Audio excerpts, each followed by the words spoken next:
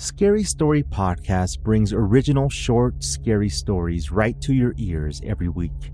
Like Dead of Night, the story of a man who moves into a new apartment building only to discover its sinister foundation. Or another recent one, The Delivery, where a man discovers a family secret hidden in plain sight. Have you ever listened to a scary story that lingers as if it reminds you of a long-lost memory? My name is Edwin Covarrubias, host and writer over at Scary Story Podcast, where every episode brings you a short, original scary story every week.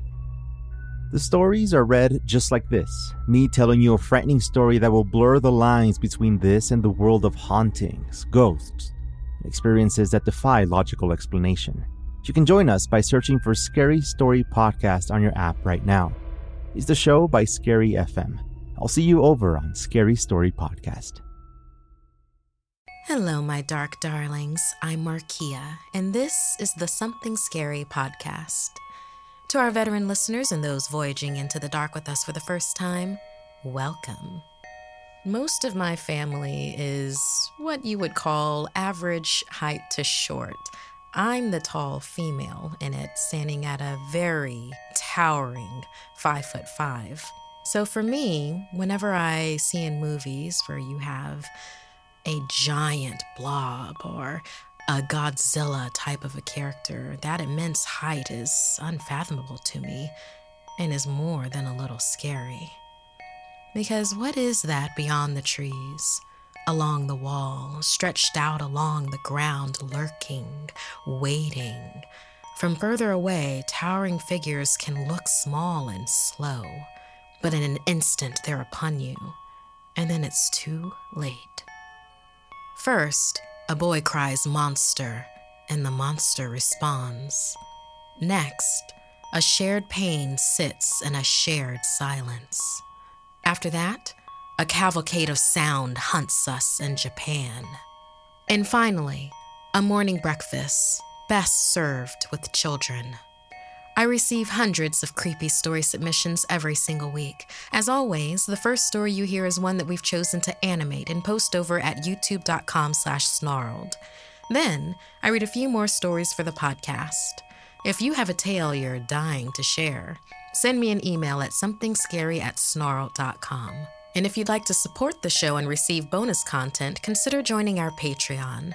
Our patrons play a huge role in keeping the show running every single week. For more information on how you can help the show and also be a part of it, visit patreon.com/snarled. So, want to hear something scary? The Monster Who Mocks. We all know the story of the boy who cried wolf. It's an old warning to be wary of calling monsters out, for once you call them, you might not be able to control them while they're there. Since I was a kid, I've always been a prankster. Not small, momentary gags. I specialized in long, intricate, slow-burning pranks that would drive someone to the brink of madness before finally revealing the lie. Tormenting people was my favorite hobby, which is why my parents sent me to a boot camp for troubled teens. Rigid schedules, strict discipline, intense drills. It was supposed to help me, but it was obvious from the start that the instructors loved tormenting us kids. This place couldn't possibly be sanctioned. We were prisoners. I needed out, so I hatched my greatest prank yet to be free of this place. Breaking into the comms building of this sham of a military boot camp was easy. Turning on the PA system, even easier. Using my most inhumane voice, spewing guttural sounds from my throat, I thundered, "I will rip you all apart."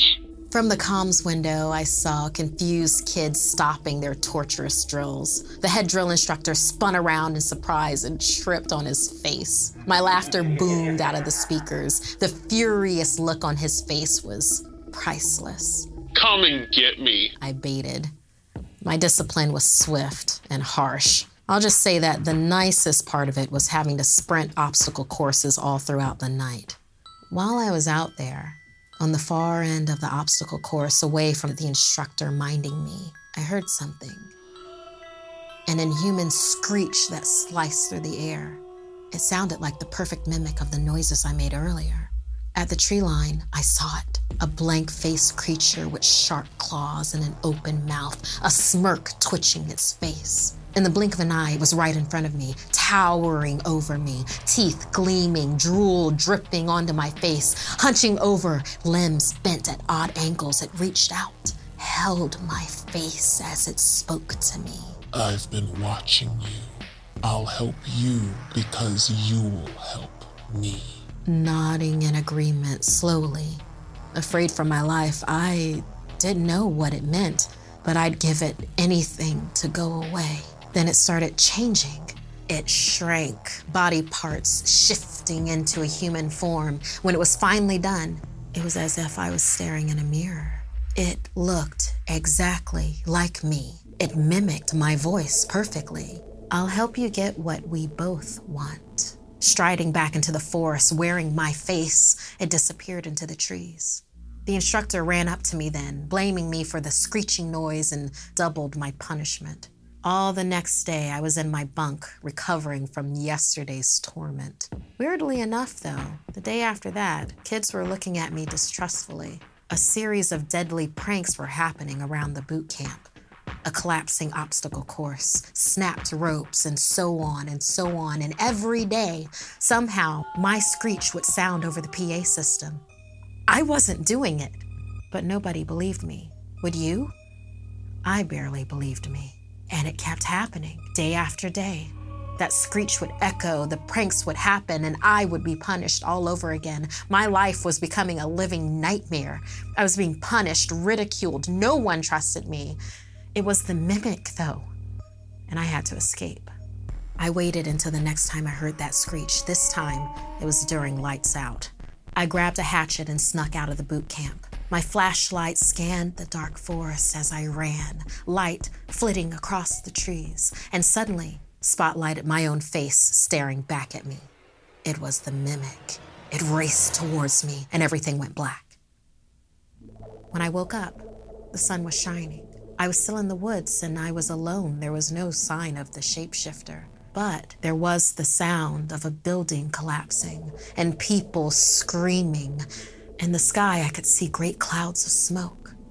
I stumbled through the woods to get back, but the boot camp for troubled teens was already gone. Crumbling, exploding, ablaze. Nothing was spared. As I ran through the gates, wounded instructors hid behind their hands, and kids fled away from me for their lives, growing more terrified when they saw my face. "Please don't eat us," they begged. "Monster," they cried. I was too stunned to speak. It wasn't me. It was the thing that had used my face. "I'll help you get what we both want," it had said. It felt like I was the mark in one of my own pranks. The shapeshifter burst out of the wreckage, but this time, as it rose from the rumble, a hulking, bloody menagerie of different body parts, all mimicked from its devoured victims. Licking its chops, it said, "I'd been starving for so long, and now we're both free." Striding past me, it vanished into the woods, leaving me behind in the wreckage that it had left.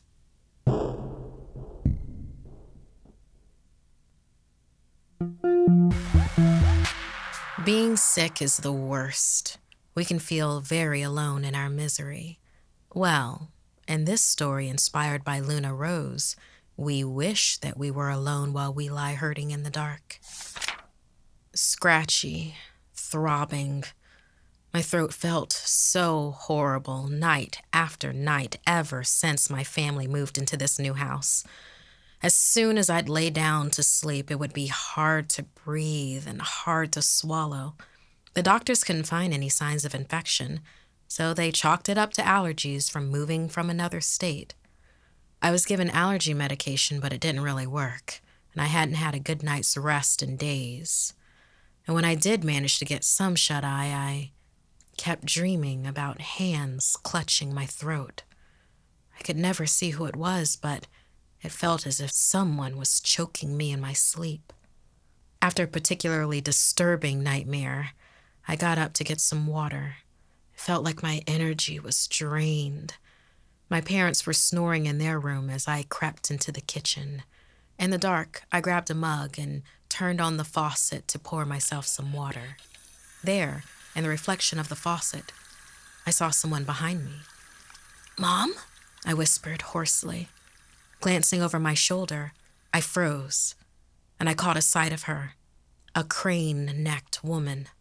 The top of her head brushed the ceiling as she was hunched over, her neck stretched grotesquely through her collar up to her head, veins popping out of the sides. She reached toward me. Dropping my mug, I screamed, wrecking my throat in pain. My parents ran in. "Nancy, are you okay?" The light flickered. The crane-necked woman was gone. There was no way for me to communicate to them, to fully explain. My throat felt so raw. I texted them what I saw. "You are just tired, Nancy," my dad said as they put me back in bed, setting me up higher in my pillows. "We'll check to see that everything's okay, just in case it wasn't a dream," my mother humored me as my eyes fluttered close. The pain wasn't as bad when I sat up and fell asleep. At some point in the night, I must have slid down onto my back because a fiery hot ache caught in my throat. Coughing, I jolted myself awake in a fit. It wouldn't stop. And then I saw her. Outside my doorway, neck craning around the side. I saw the crane neck woman looking at me. Her eyes were all white and moving backwards as if she was floating. And she floated back towards the living room. Where were my parents, I wondered, as fear began to grow inside of me. Jumping out of bed, I raced to their room. There was no one there. I tiptoed down the hall to the living room, where I tripped on something warm. I looked down. It was my mother and father. They were unconscious on the floor of the living room. The hot pain prickled up my throat again, as if I was being stung from the inside, clutching my throat. I winced, and as I looked up, the crane-necked woman had her hands around my parents' throat, pulling their warmth and their energy from them. "Did you do this?" I snapped hoarsely. The crane-necked woman got closer to me, stretching out her grotesque neck. She looked as if she had been choked. That's when it hit me. Her neck hurt like mine. My pain was her pain. It was unnatural. "Did you die here?" It nodded, heaving dry, silent sobs. Understanding, I looked to the door. "I think I know what will help. Will you help me if it does?" It nodded, and I motioned for it to follow me out the front door and opened it. "Outside," I coughed lightly. "You'll breathe better outside and be free." It lingered and watched me in pain before understanding and nodding again. As she moved past me, my nostrils began to clear. As she walked over the doorstep, my sore throat began to subside, and as she exited, I could breathe again. She stopped at the front steps and extended her neck, looking up at the sky, extending it and breathing into the night air. She looked back at me. "Thank you," she said, and faded away. A cold gust of wind blew, and I went back inside. "Mom! Dad!" I could speak. I shouted to them, and they woke up. They weren't sure how they got on the ground, but they both remembered the hovering, crane-necked woman above them, sapping their strength, trying to soothe her long-stretched, sore throat. They wondered if she had been real. She died in the house, but I freed her, and she gave me back my voice. I don't have to feel her pain anymore, I said, and they hugged me, relieved that I could speak again. The Nancy in this story was named after one of our patrons, Nancy Martinez. Thank you for your patronage, Nancy. And thank you, Luna Rose, for submitting this story. It's interesting sometimes we think that every ghost story will be about ghosts meaning to do us harm, and sometimes it's simply a misunderstanding and they're just trying to get better on their own.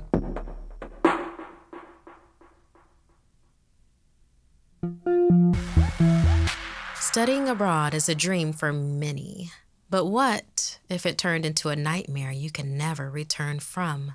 Like in this story, inspired by Madison. Just before my foreign exchange stay came to a close in Osaka, Japan, my housemate Emilio and I attended the big farewell celebration for our program. There was a strange feeling in the air as we toasted and played games in the recreation room with the others. Everyone was gathered from around the world, and we were having one last night in a place that had become like a second home. Amelia and I were the last two to stay in the boarding house as the others had closer flights. We were both going to fly to North and South America, respectively. Our program leader, Tak, would stay overnight with us in the empty building. Without the bustle and energy of the others, that strange empty feeling grew stronger, almost like it was a presence. As Emilio and I sorted our things, the light outside the building went dark.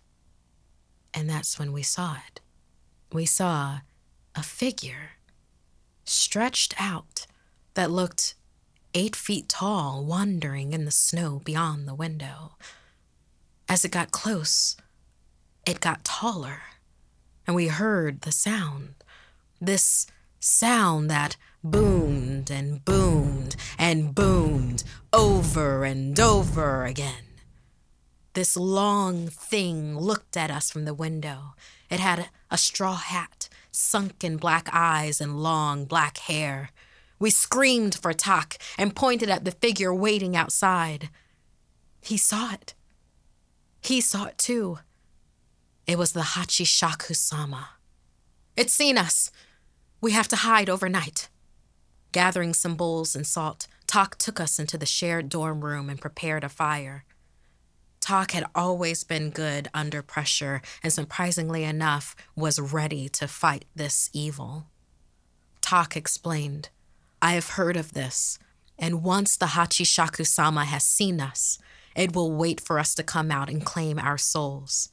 We must stay inside overnight and make it until the rising sun." He placed the bowls of salt in every corner of the room. This salt serves as a barrier it can't cross, but do not leave it, or it'll sense where you are and take you. You have to wait all night and leave this place for good. If you return, then it will find you. We had to stay in the room. Morbidly curious, Emilio peeked out the window and jumped back. "There's another one." Tak and I looked outside, and yes, another stretched-out figure was approaching. As it approached, it became taller, and again that noise. Boom after boom after boom, all throughout the empty house. A chorus of voices cried out from the front doors below us. It sounded like the other students crying out for help. That broke Tak, and he ran down to bring them inside. Emilio and I waited hours for Tak to return. He must have barricaded them in another room, I figured. Worn out, we eventually slept for a while.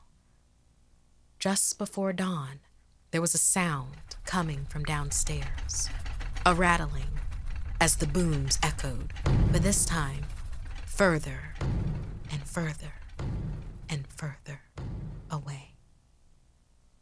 "It's all clear now," Takashi yelled, and Emilio swung the dormitory room open. When he stepped out, 2 pairs of hands gripped him, dragging him out into the hall, ripping him asunder. With a shout, I slammed the door shut and retreated deep back into the room as the Hachishaku-sama waited outside of it.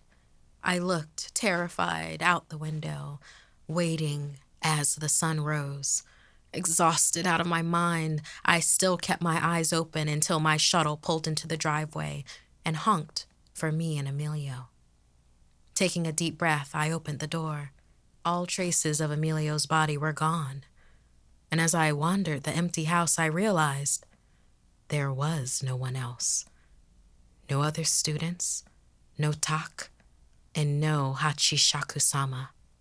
I boarded the shuttle with my things and told the driver it was just me. I have never returned to Japan ever again. Those that are veterans of the Something Scary podcast know that we've had another story with a Hachishaku-sama, very different. These local legends that exist when you're traveling abroad, they come from a place of truth. I personally haven't run across the Hachishaku-sama, but I will listen out for them.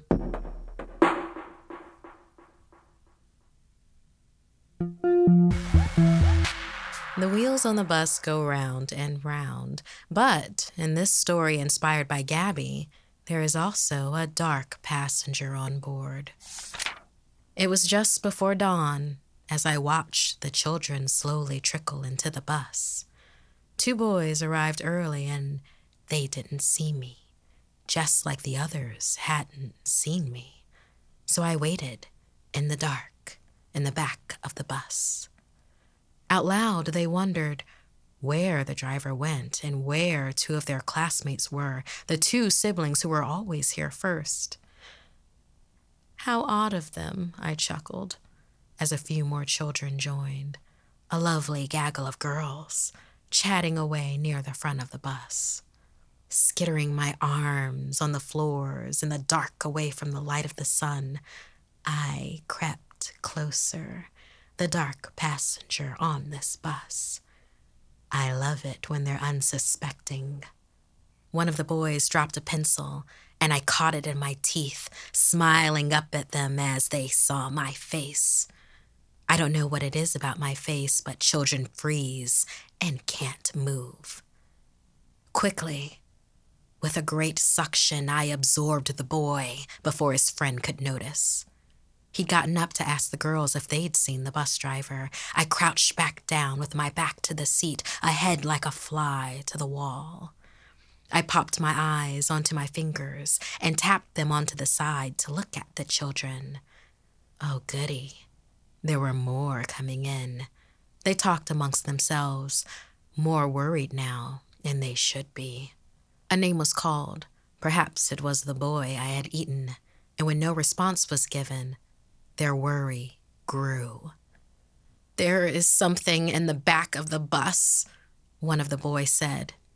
And everyone laughed, making fun of him and jeering, going back to their business. Alone, he approached the back of the bus, calling his friend's name out. I put on his friend's backpack and faced the window. There was a tap on my shoulder. It was the boy. He froze as I stared him in the face, and once more absorbed his life with a poof, and he disappeared into my body, terrified and tasty. As more kids got on the bus, they became more restless.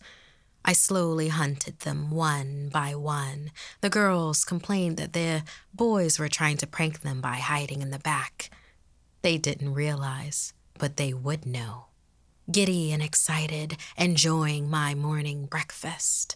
My arms glided and stretched on the ground beneath them to turn on the bus ignition and shut the doors.